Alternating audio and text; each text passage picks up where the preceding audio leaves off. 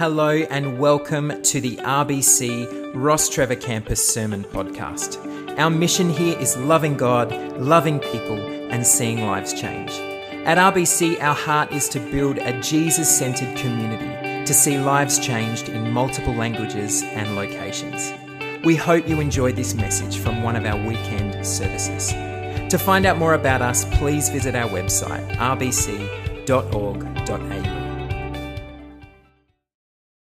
Hey, today we are in week 3 of our series, I Have Come To, where we're looking at the purpose statements of Jesus in a way that he said in the lead up to Easter and why it is that he came. In the first week, Mick picked up this idea that Jesus says he came to bring good news. He came to not just to announce it, but to also to demonstrate the good news, a good news of renewal, of mission and life and hope. And so that was week 1. Last week, Pastor Mike spoke to us around this idea that Jesus came to seek and to save what was lost. But also just to put that reminder back onto us today, last week as well, around how can we remember our own lostness and the fact that we too have been found, and let that be something that stirs us and into mission and to how we share Jesus with those around us as well. And so today we come, and today we're talking about one of the most difficult sayings that Jesus said. And so today's going to be a whole lot of fun as we look at one of the most difficult sayings of Jesus. And that's what we're going to unpack today. I don't know if you've had those moments as you've been reading through the scriptures and you're kind of going through it, and then all of a sudden you take another look and you go, did I just read that? And it's kind of like a bit of a gut punch. That's what we're going to look at today. That's the verse and the passages that we're going to have a look at today. And if you're anything like me, you've read some of these verses before and you've kind of gone, is that really Jesus?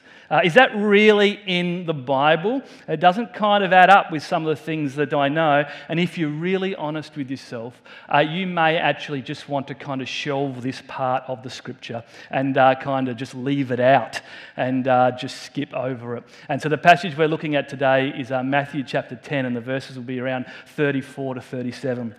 Is what we'll be looking at today.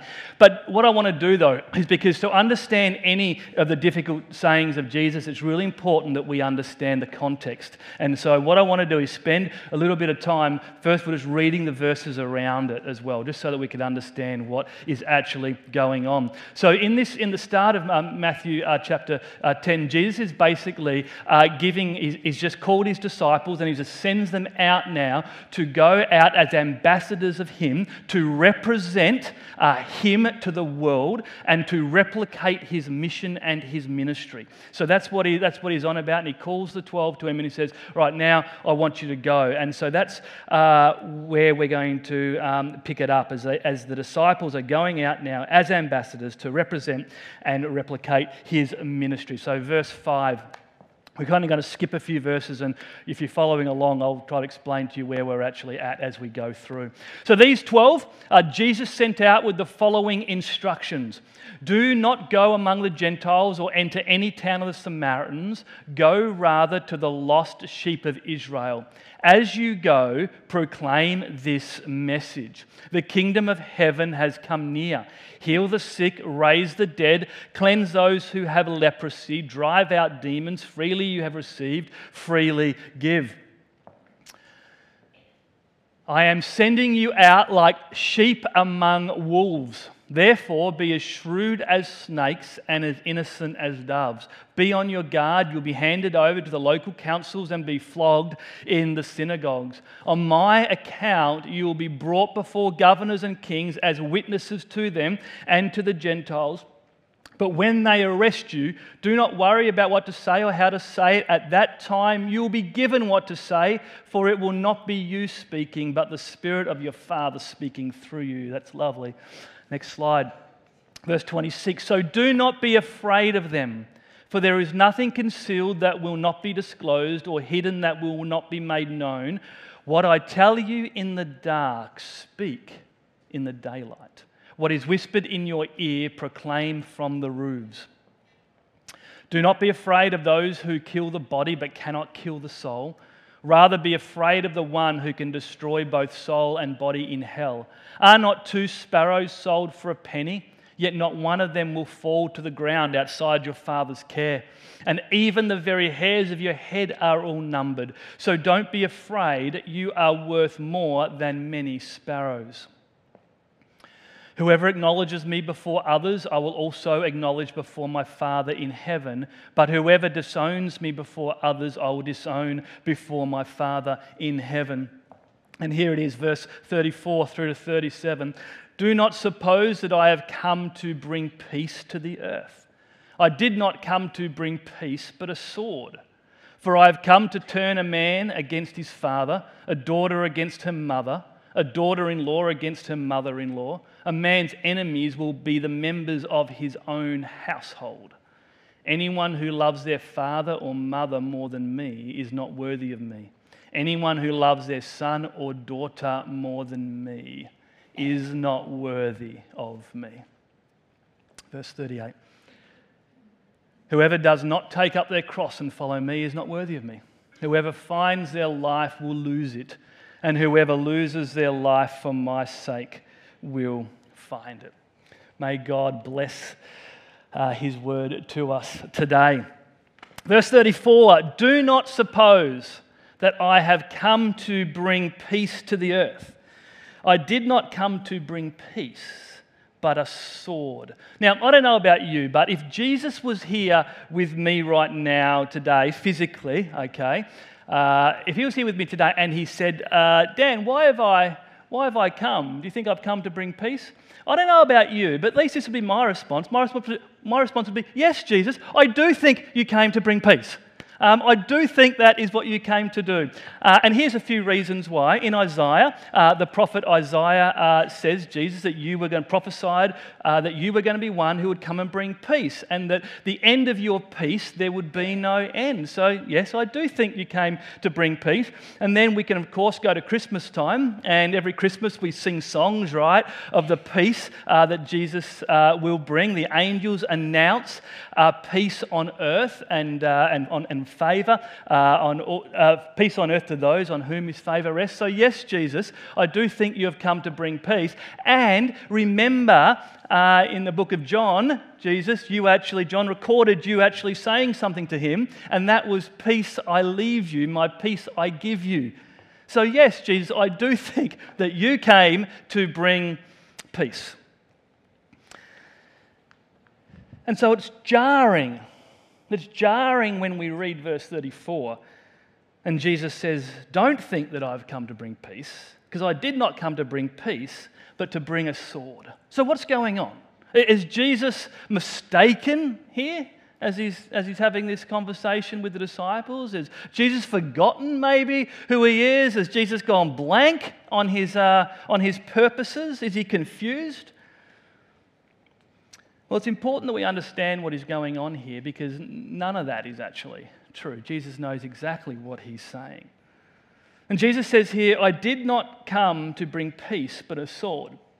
And so to be clear, when Jesus says the word sword here, he doesn't mean that he has come to start wars.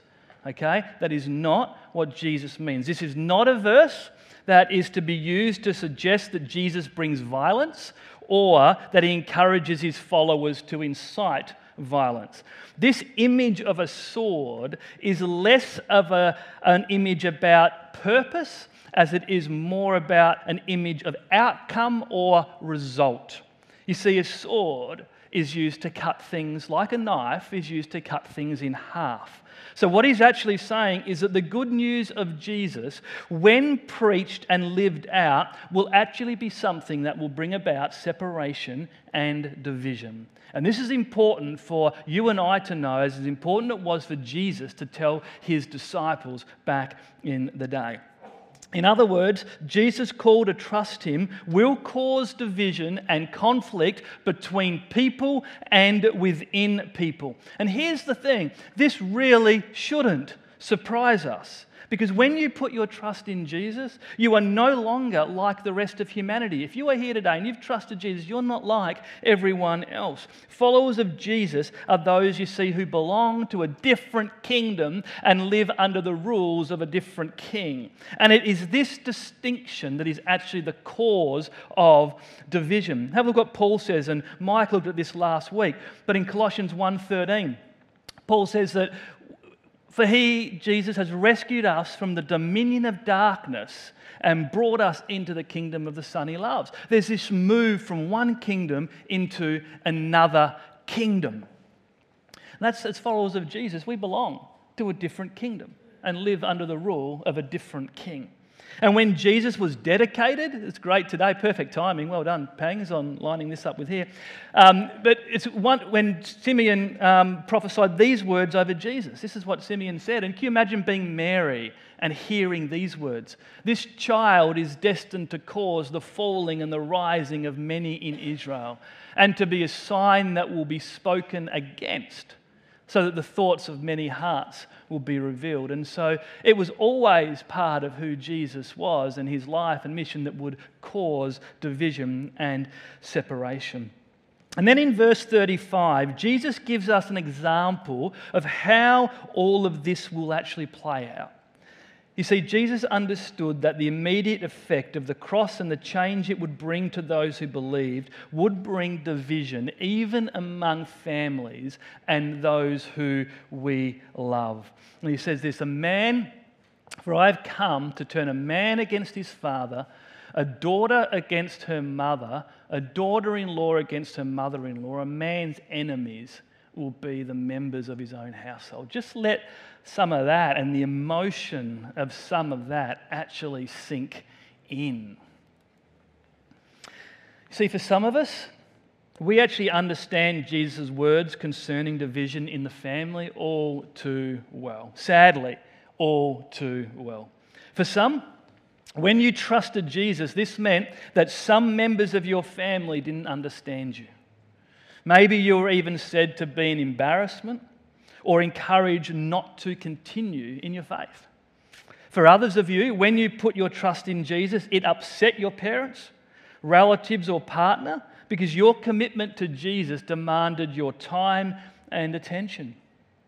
For others, sadly, you loved and raised your kids to know and follow Jesus, but they are not currently following him like you are, and this is actually cause for great pain and hurt for you, and it puts great strain on family dynamics and relationships. Or perhaps you're actually even in the room and you're questioning, I want to follow Jesus, but I know what this is actually going to take if I actually chose to follow Jesus for my family. And you're actually, you need so much courage to actually do that you're actually wrestling with that, and you haven't yet made the call to follow Jesus because you know that it would be real and it would bring the division in your family. See, this is real. This is challenging. We've all experienced this in some way with our own family, or we've seen it in someone's family that we love. And even if you can't imagine it in your own family, you've perhaps experienced it with those you love and with your friends. Following Jesus has caused you and cost you relationships. Now, family division is especially real in many nations around our world where people come to faith from a Muslim background. As a movement, our global mission arm is called Baptist Mission Australia, and they raise and send off missionaries into all sorts of the most least reached people groups around the world. And what they do is they go over there, they learn the language, they learn some kind of trade, set up some kind of business, and they do all of that so that they can have opportunity to be able to contextualize the gospel into that language or that town and those tongues and be able to share Jesus there. I want to share one story about a lady called Anne. Anne was in Southeast Asia, and the Baptist Mission Australia team went over there, and part of what they did is they set up classes, a little business to be able to run English classes. And anyway, Anne came in contact, saw a sign where they were advertising for English teachers. And so Anne walked past the sign and she responded to the ad, and she got a job working then with the Baptist Mission Australia Southeast Asia team who run this teaching English business. Now, Anne was a Muslim, but as she worked with the team, she began to show significant interest in other activities that were happening around her. She became aware of a small Bible study that was being held where she worked. She was interested and decided that she would join a Bible study. She became interested in what was being studied, and eventually she became a Christian. Anne was pregnant with her first child at this time, and her husband was not a believer. Over time, as people in her community came to find out that she was now a follower of Jesus, the landlord raised the rent on their home so substantially that it pushed them out of that house because they could no longer afford the rent. Her family and the local community turned their backs on her and forced her family out of the community, and their family had to relocate away from friends and family. To this day, their family and friends are unaware of where they live. Anne continues to share her faith, but is very cautious and sensitive about who she shares with and how she shares. Eventually, Anne's husband also became a follower of Jesus. Anne continues to work with the organisation, but it has cost her much in terms of her relationship with family and friends, as well as the relationship between her daughter and her grandparents, aunts and uncles. And it's interesting to note too that in Southeast Asia, every citizen has an ID card, and their faith is actually stamped on the ID card. And so this means that your whole life is lived within the structures of your identified faith. It is a very difficult thing to change your faith. It's not just about changing which building you worship in, but you need to go through the proper government channels to have your ID card changed. So this is not something that you can do in secret. So this is just one story here of many that are actually the case with people who work with Baptist Mission Australia over in those countries as well. But it's also something, of course, I share it because this is something that you and I live with and experience too. And then in verse 37 though, Jesus goes on and he doubles down on this idea, and he speaks about the high commitment and the cost of following him. And he demands things here in this next verse 37 that other rabbis in the day never even demanded of their followers. He says this, anyone who loves their father or mother more than me is not worthy of me. Or anyone who loves their son or daughter more than me is not worthy than me. And then in Luke's version of this, Jesus says it a different way. He says, if anyone comes to me and does not hate father and mother, wife or children, brothers and sisters, yes, even their own life, such a person cannot be my disciple. Does Jesus really mean we are to hate our family? Well, not exactly. The best translation is probably the one above it in Matthew where it says more than me. It's actually a Jewish literary device that Jesus is using here, which is called more than. And it's where you do a comparison of one thing to another. And he's actually talking here about priorities. He's not talking about hate, he's talking about priorities. And he's making, though, some remarkable and radical claims. He is saying that what matters most is actually allegiance to him. He's saying that I am worthy of greater affection, greater love, greater allegiance than any member of your family. You must love me more than your family, more than yourself, more than life itself. This is what Jesus is saying. He's saying, if you love mother or father more than me, then you are not worthy of me. Just let that sink in just for a moment. I think a helpful way to understand this is to think about the idols of our heart. Tim Keller, he says it this way around idols. He says, our hearts are idol-making factories that make good gifts from God, such as family, ultimate in our lives, thereby replacing God in our affections. What is an idol? It is anything more important to you than God. Anything that absorbs your heart and imagination more than God. Anything you seek to give you what only God can give. Here's the reality. There are rivals warring for your heart, roaring for the affections and the allegiance of your heart. But your love for Jesus must defeat every one of them. This is what Jesus is saying. Jesus is claiming priority even over your family relationships. He's claiming priority over your family relationships. Don't come afterwards and say, Dan, that was hard what you were saying. This is not me. This is Jesus. Let's be honest, our commitment to family can supplant our commitment to Jesus, right? Even good things like our family can become an idol that steals our allegiance to Him. Family is just one thing. You might be even thinking of other things right now that are stealing your allegiance to Him. But family can do. So just a couple of questions as we think about this. Where might you be putting your family before Jesus? Where might you be putting your kids before Jesus? Where might you be putting your partner? Your grandparents? Have your kids become an idol?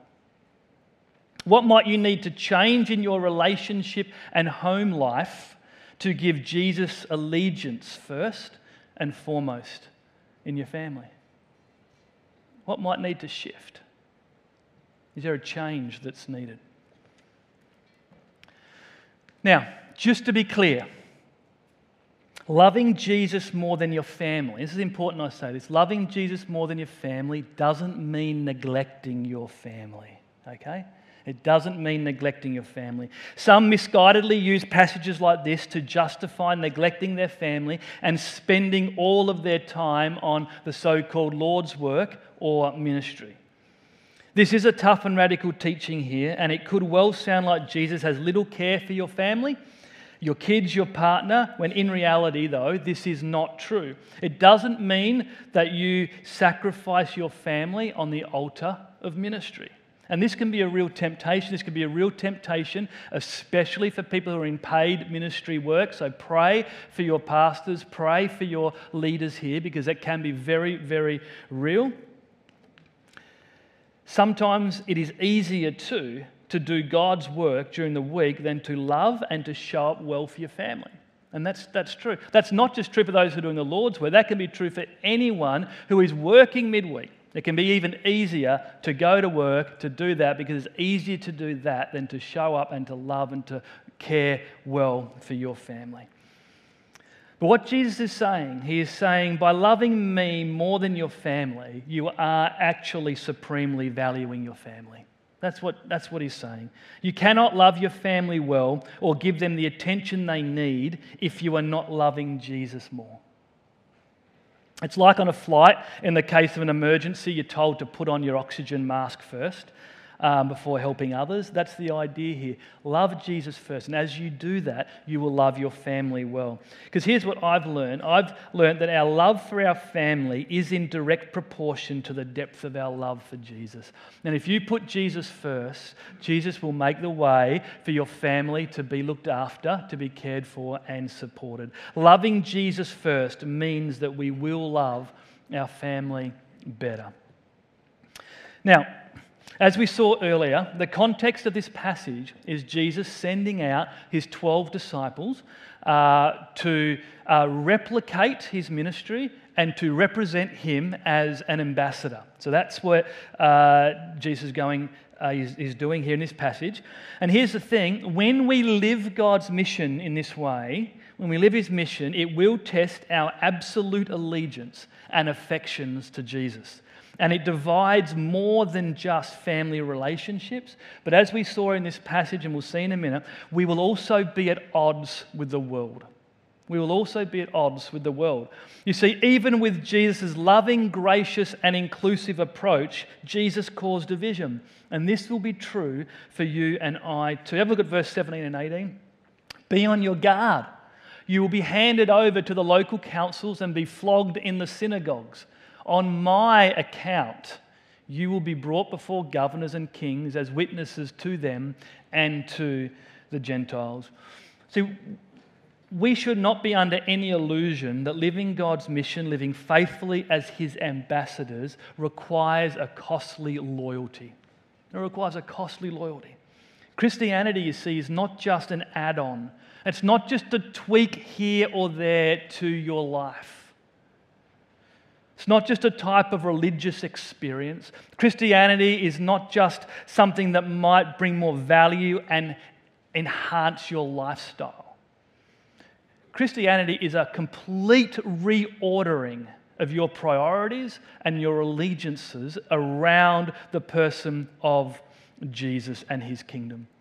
Remember what we looked at in Colossians? We have moved from the kingdom of darkness into the kingdom of the Son that He loves. This is not just a few tweaks here and there.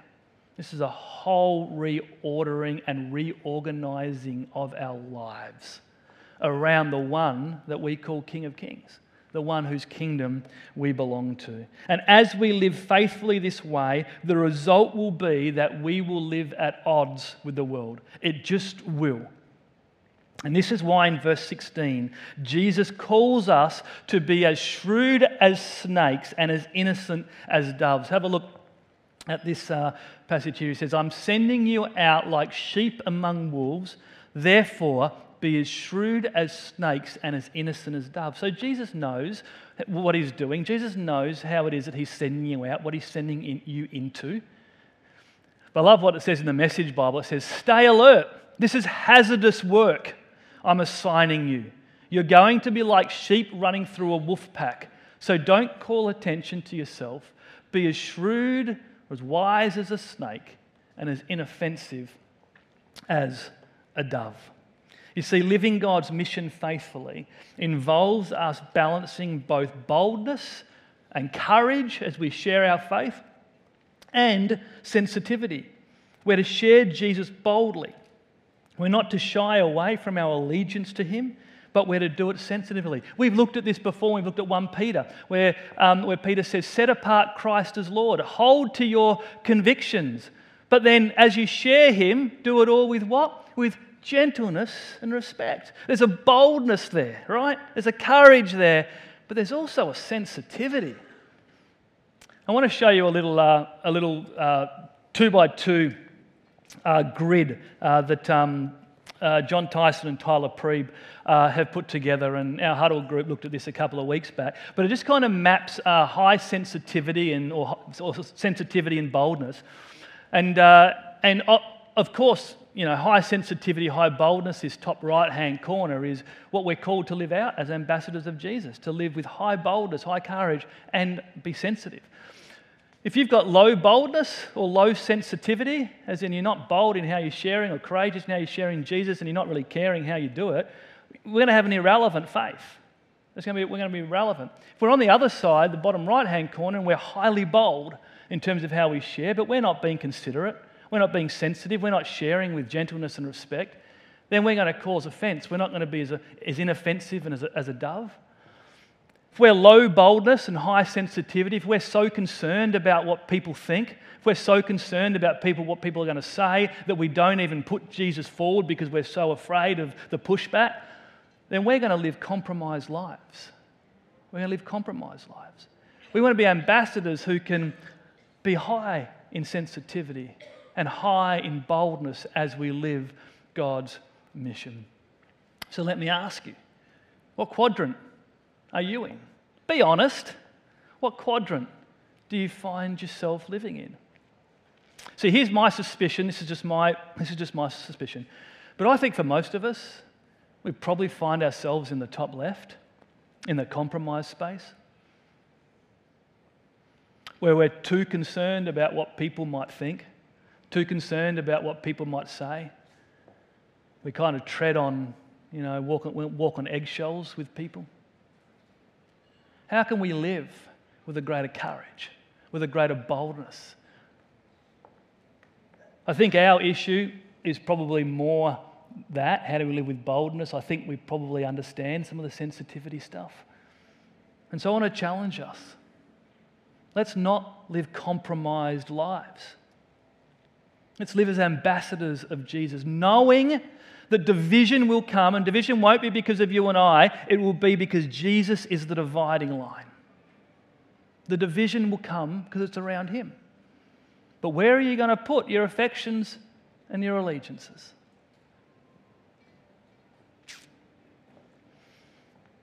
Let us be a people who don't let the fear of division cause us to compromise our beliefs. And why is that? Because we can trust God. God is with us, and he said it all through, Jesus said it all through this passage to his disciples. Take a look at verse 26 to 31. He says, "So do not be afraid." He's already anticipating some of the nerves. He's already anticipating some of the fear. And he says, don't be afraid, for there is nothing concealed that will not be disclosed, or hidden that will not be made known. What I tell you in the dark, speak in the daylight. What I whispered in your ear, proclaim from the roofs. Again, do not be afraid of those who can kill the body but cannot kill the soul. The words of other people or the way they receive you might be able to kill the body, but they can't kill your soul. The only way you can kill your soul is if your affections go somewhere else and are not placed on who he is. Rather be afraid of the one who can destroy both soul and body in hell. And he goes on and he says something that he also said in Matthew 7. Are not 2 sparrows sold for a penny? Yet not one of them will fall to the ground outside your Father's care. And even the very hairs of your head are all numbered. Jesus knows you. Jesus sees you. He knows that as you step out on his mission in the face of division, that there will be fear. And he says, don't be afraid. I know you. I'm with you. So don't be afraid. You are worth more than many sparrows. You are worth more than many sparrows. And I just want to close us around this verse in verse 27, where he says this, what I tell you in the dark, speak in the daylight. What I whispered in your ear, proclaim from the roofs. Church, here's the deal. What God has whispered in our ears is the most amazing news that we could ever hear. It's also the news that our world needs to hear more than anything. This Easter, will we be a people who speak in the daylight what God has spoken to us at night? Will we be a people who proclaim from the roofs what God has whispered in our ears? Would you stand with me?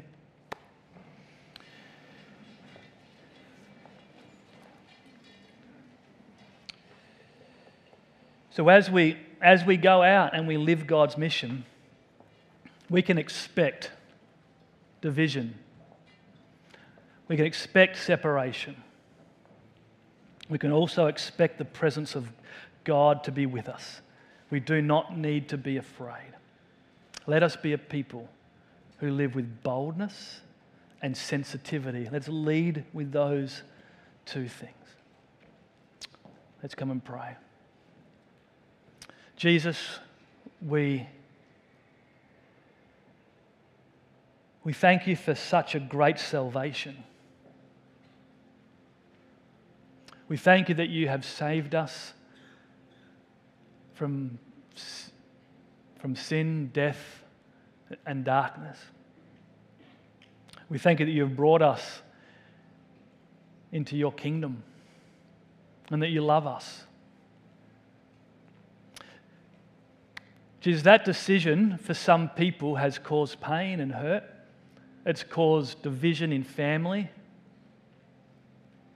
It's caused division between parents and kids.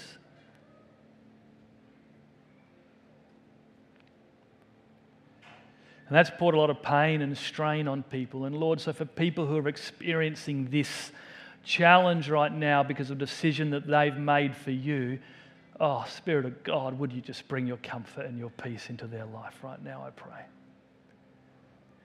Wrap your beautiful, loving arms around them. Remind them that they are loved.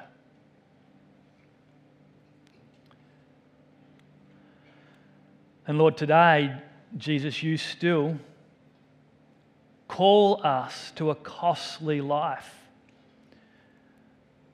And Lord, for those of us who are here today and we know that we've been making decisions that aren't prioritizing Jesus or his kingdom, Spirit of God, I pray that for each of those people that you would just be speaking to their heart. You would just be calling them back to yourself, placing Jesus front and center in their life, reminding them that you can be trusted and that idols can be broken down and that, Jesus, you can have first and front place again in people's lives. Jesus, capture their affections again, I pray. And Lord, may we be a people who just give ourselves to you anew and afresh today. And Lord, for each of us, I pray that as we step into your mission this week, today, this Easter, Lord, may we do so with boldness and sensitivity. Lord, we want to be your ambassadors. We want to represent you well. We want to replicate your ministry and mission well. We don't want to live compromised lives. So fill us with gentleness and respect, but fill us with courage and boldness, I pray. Lord, we love you. We thank you for your presence with us. And we just want to give you all the glory and all the praise today. And all the Lord's people said, amen. Well, we're going to... Thanks for listening, and we hope that you enjoyed this podcast. If this message has impacted you in some way, we would love to hear from you. You can contact us through the Hub online at thehub.rbc.org.au or through our social media links in the show notes. See you next time.